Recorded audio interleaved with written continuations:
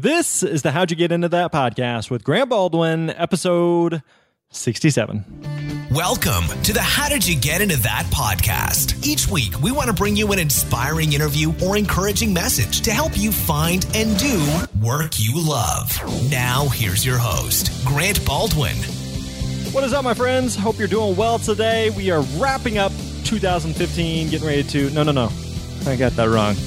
I should edit that out, but let's leave it in. We're wrapping up 2014, I believe, unless you're listening to this way into the future. We're wrapping up 2014, getting ready for 2015. I think that sounds more accurate.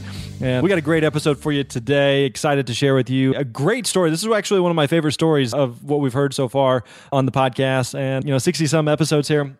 This is a good one, so excited to share with you. We've got Kevin Lavelle that's joining us today. Kevin runs a clothing manufacturer for men, a clothing company called Mizzen and Main that you can check out at mizzenandmain.com, M-I-Z-Z-E-N, and spelled out Main, M-A-I-N.com, mizzenandmain.com. And this is a great story about how he saw a need, sat on it for a little while, pondered it, wrestled it, and then he did something with it and has built a really cool company now that sounds like a really cool shirt, actually. So excited to share Kevin's story with you today. So let's get into it. Here's my story of Kevin Lavelle and his journey into Mizzen and Main. Enjoy.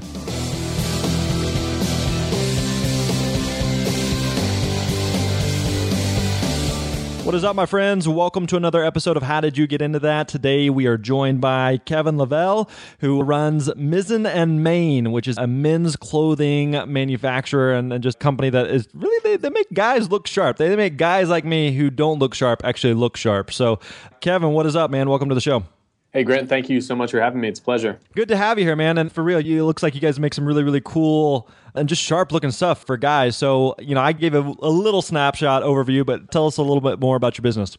Yeah, absolutely. Appreciate it. So the idea from the very beginning was to bring advanced performance fabrics that everyone knows and loves in the athletic world to the traditional menswear world. So not much has changed from the fabrics and construction in traditional menswear in a very long time.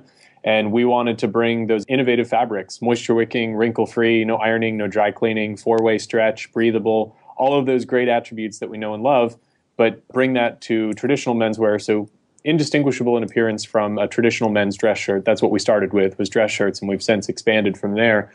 But to also build the next great American brand. Everything we do is American-made and something we're proud of and hope to be able to inspire others to be aware of what they're purchasing and where they're purchasing it from. And we started with dress shirts. We moved into Henleys, denim, blazers. We're moving into pants and a couple other areas as we get into 2015. Nice. So everything's made, though, from stretchable, breathable types of materials and fabrics. Yeah, absolutely. Our denim is more of a traditional selvage denim with stretch. It's not moisture wicking because when you do that, you get into almost jegging appearances. But other than our denim, everything is that moisture wicking kind of four-way stretch, breathable fabric. And so you're not big on jeggings for men? Not at this point. I think there's some people, I keep hearing about dress pants, sweatpants, and hey, to each their own. That's not our approach. You got to draw the line somewhere. We all do somewhere, yes, sir. So how long have you guys been in business? Well, I started in July of 2012 and been at it ever since. It's been a great ride. We have some amazing customers. We've got a great team. We've got 8 people based here in Dallas, and it's been a great ride, as I said, the last couple of years. Started with 2 dress shirts just online, and now we've sold to about 15, 20 countries abroad, every state in the country. We've got about 40, 50 wholesale accounts around the country as well, and then our own online presence. Where's most of your business done? Is it mostly done online through your own site, or is it done through individual stores? So we sell through our own website, mizzenandmain.com, but then we also sell through wholesale accounts. And so we are in Saks Fifth Avenue, we're in Bloomingdale's, and then a bunch of specialty stores kind of around the country. And that has enabled us to sort of get in front of some really great customers. And menswear boutiques around the country, they know their customers. Customers trust them for their advice and what should we look to and how do we pair things together and what's new and not worth trying, what's new and worth trying. And so our wholesale boutiques around the country are a great partner for us to have, and we're privileged to be able to work with them. Interesting. Very, very fascinating. All right, I'm interested to get into this story. So let's backtrack a little bit. What is your history with fashion? Where does that interest come from? So I will admit I did not start this from a fashion background, from an insider's perspective. And I think that's largely the reason I've been able to take this as far as I have, because every industry insider and expert has said and has told me directly and thought to themselves, that would never work. And those are ideas that I love to try and pursue. So everyone, has the approach that unless it's Egyptian or Italian cotton and made by the finest, menswear manufacturers in Italy, that people in the industry don't want it. And we just took it as an approach that we know what guys like and we know what they want, and just went about it our own way. And even though the quote's attributed to Henry Ford, I know it's not actually from him, but that old phrase, if I'd asked customers what they wanted, they would have said faster horses. Right. And, we think about that along the way. We could have asked customers, hey, what do you want in your dress shirt? Not that many people even thought about the concept of performance fabric dress shirts. And so taking it from an outsider's perspective, I talked to a bunch of friends, talked to a bunch of industry insiders about what makes a shirt good, what makes a shirt bad, what are the design components that we need, and spent about a year in product development before we first launched. It was about 6 months before our first prototype, and then from there we needed to continue to expand it. It was pretty brutal trying to find manufacturers. Most clothing manufacturers and fabric manufacturers, if they even have a website, they have not heard of SEO, they have not heard of advertising. And so finding them was quite a task, but just stayed at it, leaned on people where I could, and read publications and asked people from other areas of the industry, while at the same time being a little bit worried that someone might take my idea. So I had to tread a fine line. But after 6 months, we had that first prototype, and then we kind of grew from there. And the approach is classic staples style that you'll be okay looking back 10 years from now and think I could still wear that today. I don't want to be trendy. I don't want to do things that, are going to come in and out. I think some of the menswear trends have just gone off the deep end. I joke that it's not going to be long before people have studs on their collars. The amount of colors and patterns that are out there are just crazy. To each their own, as I said, but we want to go with simple staples that make guys look great, they feel great. Because of the four-way stretch, it fits unlike anything else out there. So one of our biggest early demographics has been athletes. We've been in a bunch of Major League Baseball locker rooms, NFL locker rooms, and we're just starting to get into the NBA. Because these guys know and love the fabric, and they can't find anything that fits off the rack. And because of our stretch, one size shirt can actually fit a couple different size guys. Interesting. Gotcha. So I assume whenever you're kind of getting started on this, because you're saying it's a familiar thing, it's a shirt that everybody's got, but it's just a totally different type of fabric and a totally different type of creating it, I guess. So it sounds like in some ways you're building a better mousetrap. That's a good way of approaching it. I want someone to look at it on a rack and not know the difference between our shirt and a traditional shirt, but when they feel it, it's something magical. And then obviously when they wear it, that's a totally different experience. At one of the trade shows that we were at working on building our wholesale accounts, I jokingly said we should have a sign that says, reach out and touch me or something like that. We went back and forth on it. We had a very beautiful wooden sign to be very kind of austere and official that said, touch me, seriously. And everyone walked by and started grabbing the shirt. It was, oh my God, wow, this is fantastic. And 2.5 years in, even some of the industry insiders who initially told us we were absolutely crazy, they see that we're still here, they see that we're growing, and they'll say, look, it's not for me, I'll never wear it, but I definitely see that this is something that other people could appreciate. And so that better mousetrap is starting to take hold. Yeah, interesting stuff. What were you doing before you got into the fashion and clothing? I actually got an engineering degree and then worked for a management consulting firm for 2 years. For a year in the Middle East, based out of Dubai, and then for a year around the U.S., and then worked for an energy venture capital group here in Dallas, Texas. Sounds glamorous. Oh my gosh, absolutely. Sounds like it's also brutal work. I mean, both those industries have somewhat of a reputation for just burnout. And is that kind of what you experienced? It was a great learning experience for me. I think out of college, when I didn't really know what I wanted to do, I couldn't have picked a better first step than management consulting, because it just trained me how to think. It trained me how to approach problems. It trained me how to look at problems that companies have been dealing with for 2, 5, 10 years and never addressed, because this is the way we've always done it. And so doing it differently in that way, I think set me up to be able to do what I'm doing now. And then from switching over into the venture capital world, again, I was always looking at other people's problems and trying to help other people rather than doing it myself. And so getting several years studying the way other people do things well and mistakes that other people made put me in a great position to be able to take off running when I started my own company. Yeah. So whenever you're working for those other companies and you're doing, the management consulting stuff, are you feeling like this is what you want to do long term, or is this just buying you time to figure out what it is that you really want to do? Where's your head at that point? Where I stand today with this company is I want this to be the last thing that I ever do. I want to build a great American company, and I am not the type of person who just wants to start this and sell it and then go do something again. I'll admit I'm not sure if I have another great idea up my sleeve, and I'm pretty proud of this one.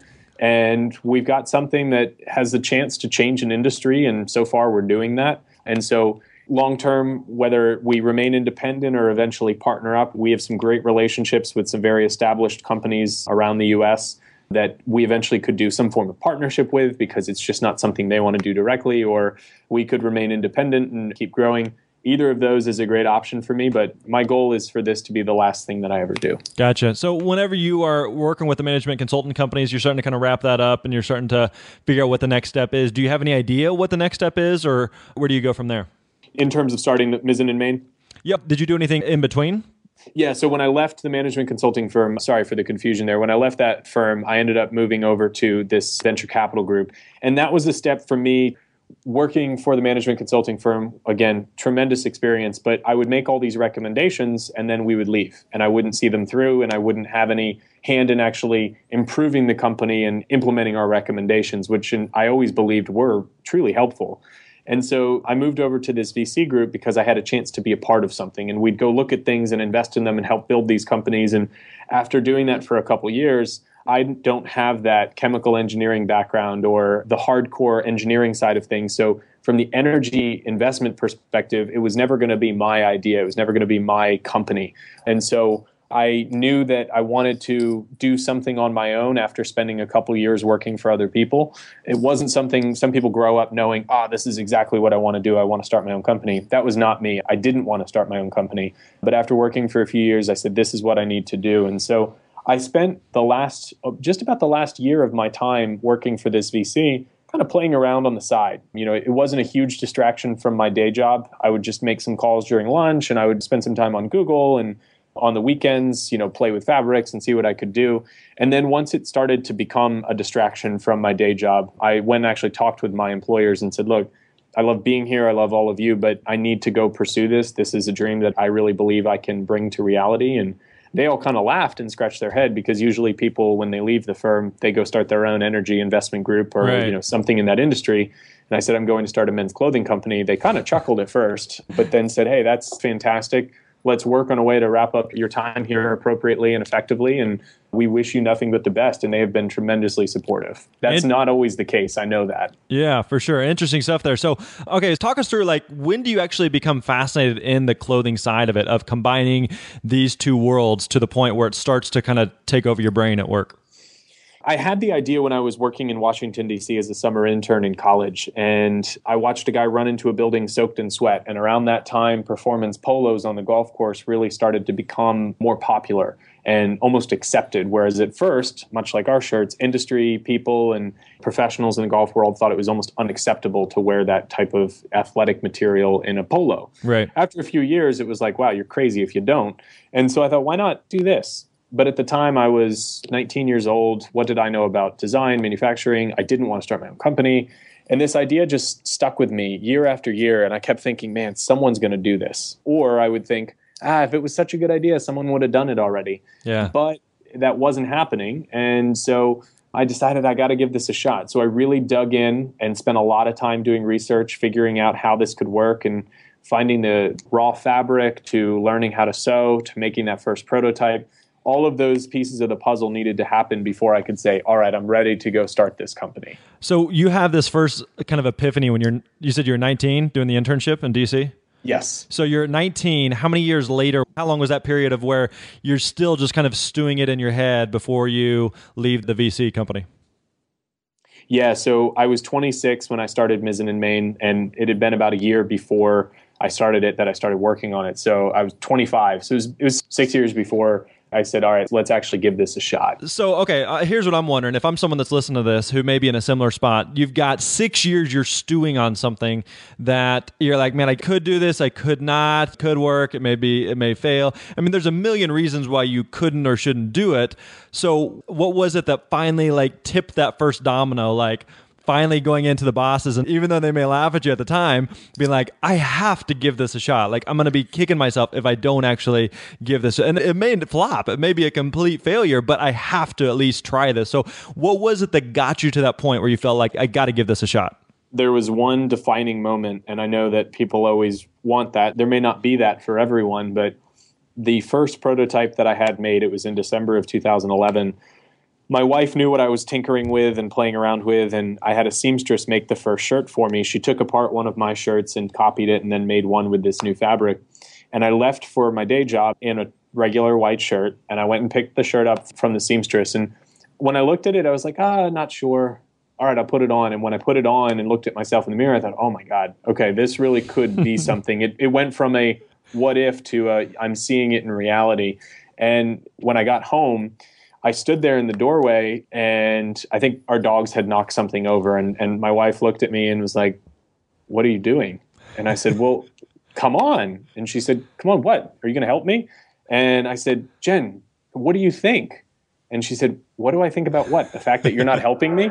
And I said, all right, I'm wearing the prototype. And she jumped up, and we just hugged each other, and we were both so excited, because if she didn't recognize that I wasn't wearing my regular white shirt at work, then no one would. That was definitely a long way from there until we could launch.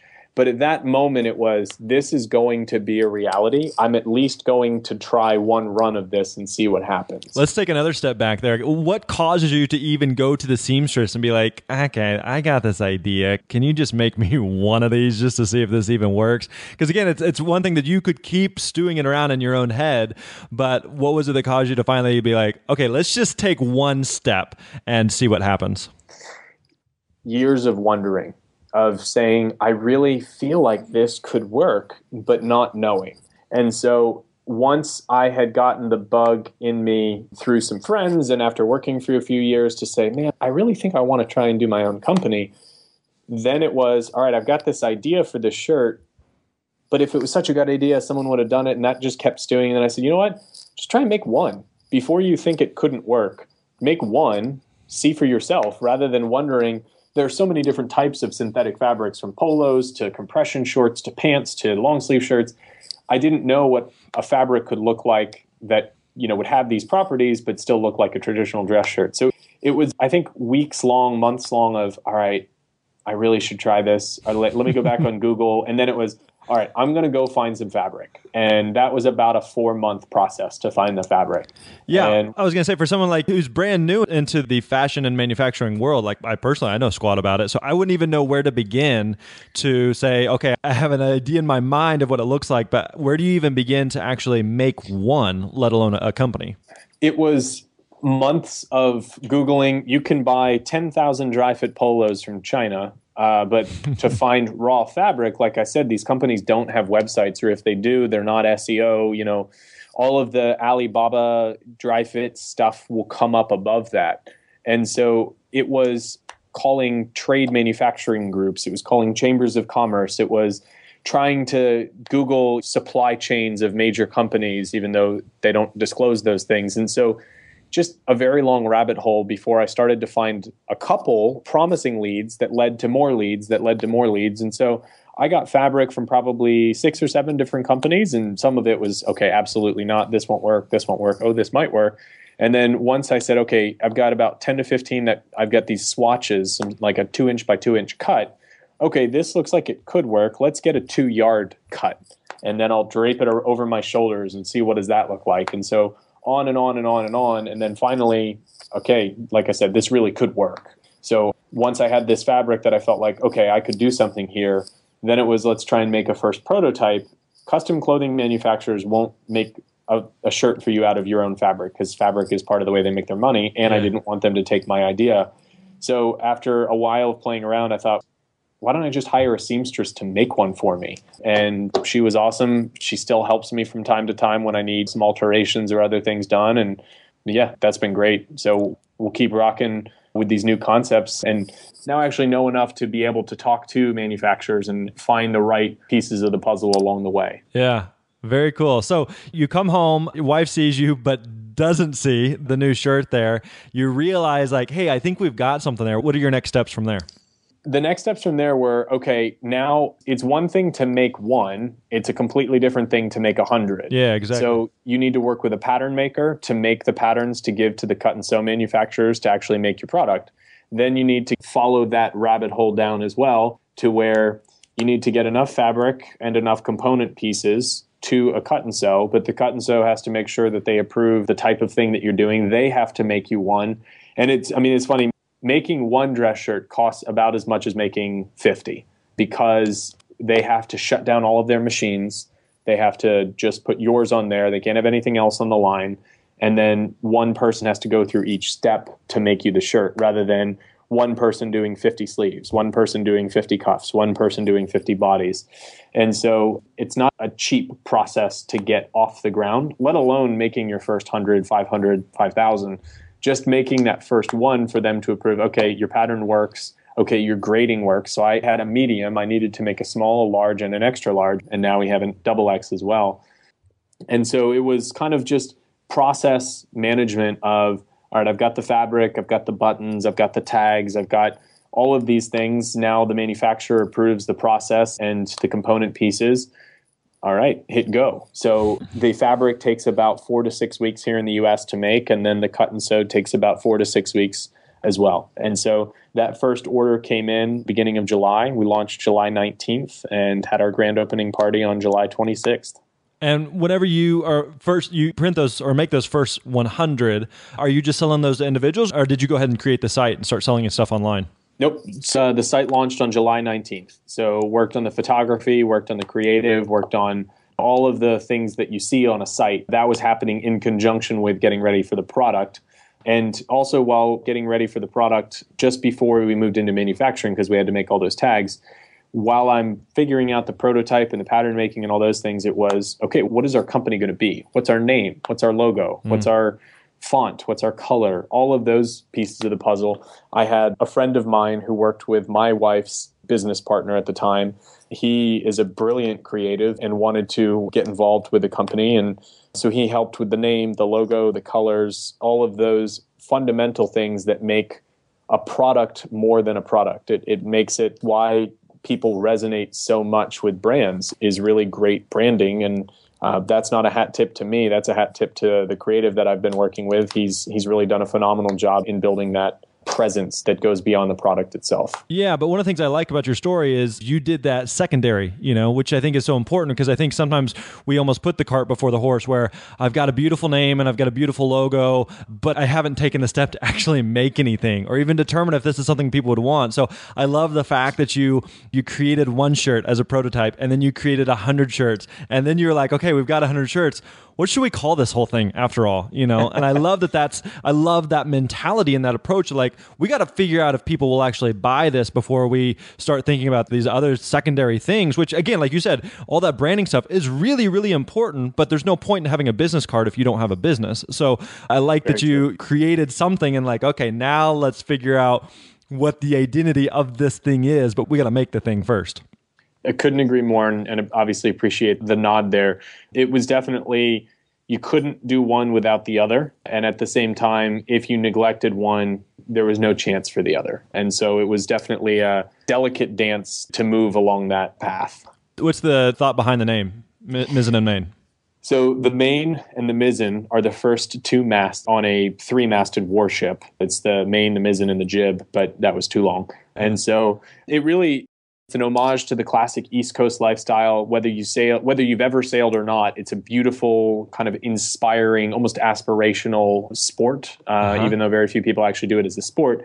It's a lifestyle that almost anyone can relate to. Even if you don't ever actually want to get on a sailboat, you see a picture of a beautiful sailboat at full lean into the wind, and it's just breathtaking. And so that was a great imagery to kind of evoke with the name. Now, most people do not know what a main and a mizzen are. And as beautiful as the name is, it's very funny. The first time you try and say it to someone in a loud room or over the phone, sometimes you have to say it 3 or 4 times. But when you see the name and you see the logo, it's instantly memorable and it stands apart from anything I'd ever seen before.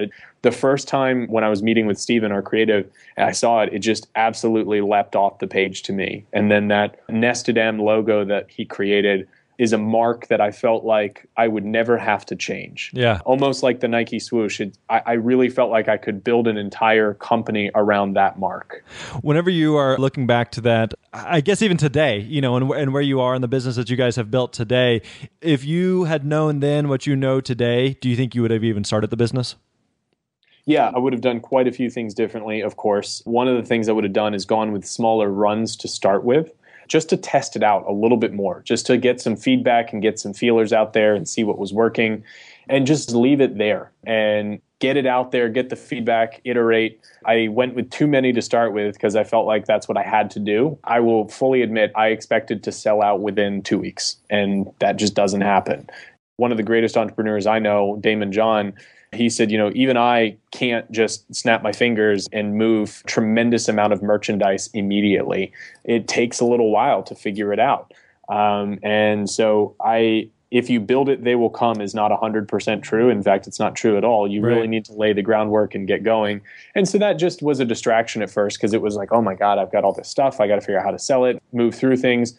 And I had invested everything I had into it. I would have, I think, slept a little easier and been able to iterate faster had I gone with slightly lower runs to start with, even though it would have been a higher cost. How long did it take you to sell those first 100 shirts?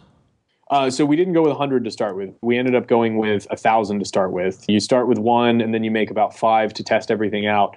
And then opening order, it's really hard to get manufacturing time on the first 1,000, on orders less than a couple thousand.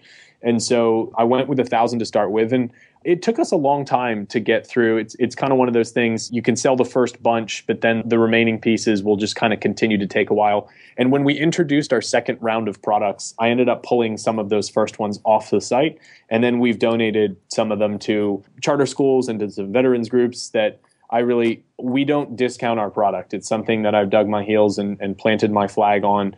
We don't do discounts. We don't do sales. The only thing we'll do is packages. So if you buy 3 shirts or 5 shirts, you get a little bit better of a price. Because once you go down that discounting road, there's no recovery from it. And if your first product, you get 20% off. Why do you, as a first-time customer, get 20% off when I've got this other guy who spent $5,000 with me over the last 2.5 years? If anyone deserves 20% off, it's that guy. But you don't do that.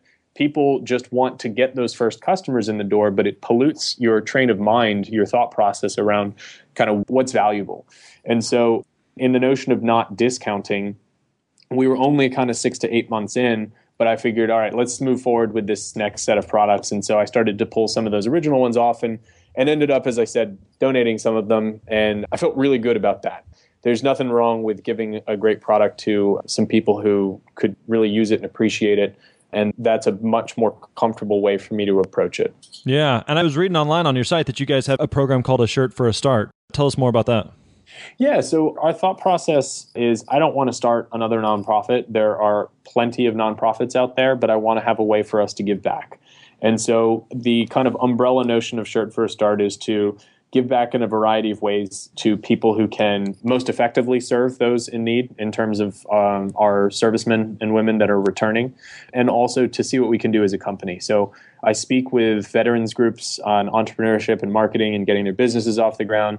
We've hired 1 veteran so far. We have an internship program where just anytime that we can find some people who are looking to get some job training or experience and exposure, we'll bring them in and help teach them things about the business.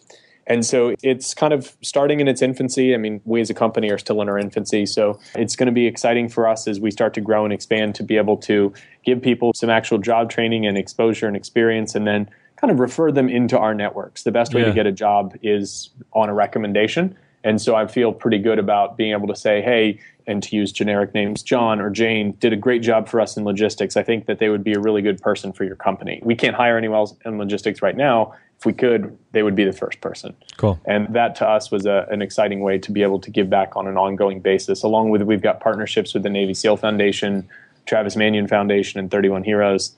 We are the official shirt supplier for the Navy SEAL Foundation.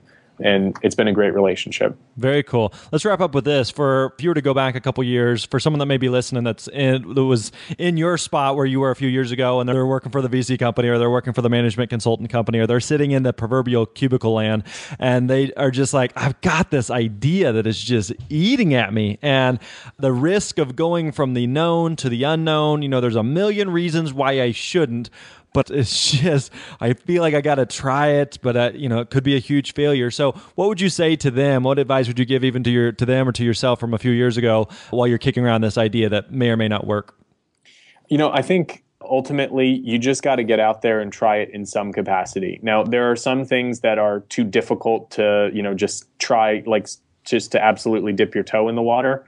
But there are a number of ways that you can just get started. Make 10 of something, make 20 of something. Or if you're, starting a services company, give your services away to a couple people and see what their feedback is, see what they like, see what they think. And once you have a little bit of feedback, see if people will actually pay you for what you're trying to sell, whether it's services, whether it's goods, whether it's whatever. If you can't convince your friends to buy your services or products, you're probably not going to convince strangers to do so. Right. And there are so many people that are too afraid because they think it's an all or nothing commitment. Just dip your toe in the water. See what you can do. See what you can get started. And even if you don't have some grandiose idea, just do something or anything to create a product or a service that other people will give you their hard-earned dollars for. And it will forever change your perspective, whether you're an entry-level employee, mid-level, a manager, or a VP of something. Having someone give you their money for something that you have directly made or provided is a profound experience, and it will change how you view everything about business, people that work with you and for you. And it's a way that you can get started without having to commit your whole life to it. Yeah. I think that's just an overall great lesson from your story of, today, even as we're talking, you're like, you have this vision to create this large scale clothing company and clothing brand and, beyond just a little mom and pop shop that pays the bills, but something that you want to do on a really large scale. But none of that happens unless you create one shirt and you go home and fool your wife. You have to just start somewhere. So long before you can create or manufacture 1,000 shirts, you got to create just one just to see if it actually works. So really, really like that from your story. Hey, Kevin, if people are intrigued, I know there's probably a lot of guys. I know myself, I'm intrigued right now, and I'm like, man, I like those moisture wicking shirts. So where can we find out more about your company? Where can we learn more about your shirts and clothing? Yeah, absolutely. Appreciate it. So it's mizzenandmain.com, and that's MIZZENANDMAIN.com. Beautiful. We will link up to that in the show notes as well. So, Kevin, really appreciate the time. Enjoyed hearing your story, and we will catch up with you later. Thank you very much, Grant. Appreciate it.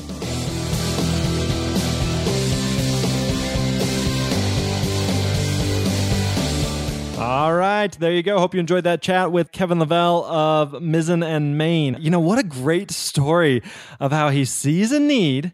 And then what did he do? One thing I didn't like about what he said is he sat on it for 5 or 6 years before trying it.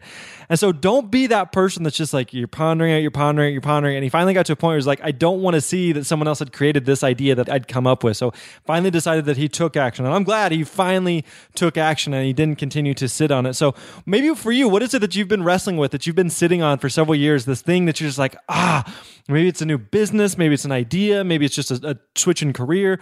What is that thing for you that you've been wrestling with for years and you need to take action with it? And so for him, the action wasn't like, hey, I'm going to go ahead and just start this clothing manufacturer overnight. It's, I'm going to start with one shirt. How do you create a clothing company? How do you create a clothing manufacturer? How do you create an online brand for men's clothing and dress wear? You start with one freaking shirt. Don't overcomplicate it. Don't make it into something that it's not. Just start with one thing. Make the smallest possible thing. Try that. And then you can build from there. But you have to start with just one thing. So what is that one thing? What is that one thing for you that maybe in this new year, in 2015, you're going to take one small step, that idea that you've been chewing on, that you've been pondering, that you've been kicking around for years and years and years. What is the one next action you need to take? You don't have to have the whole plan. What is the one next action you need to take to move the ball forward, to begin to make progress towards that goal? I hope you take the time to consider that. I hope you take the time to make that one shirt or whatever that one thing may be for you. Hey, feel free to stop by grantbaldwin.com/Kevin Lavelle, Lavelle.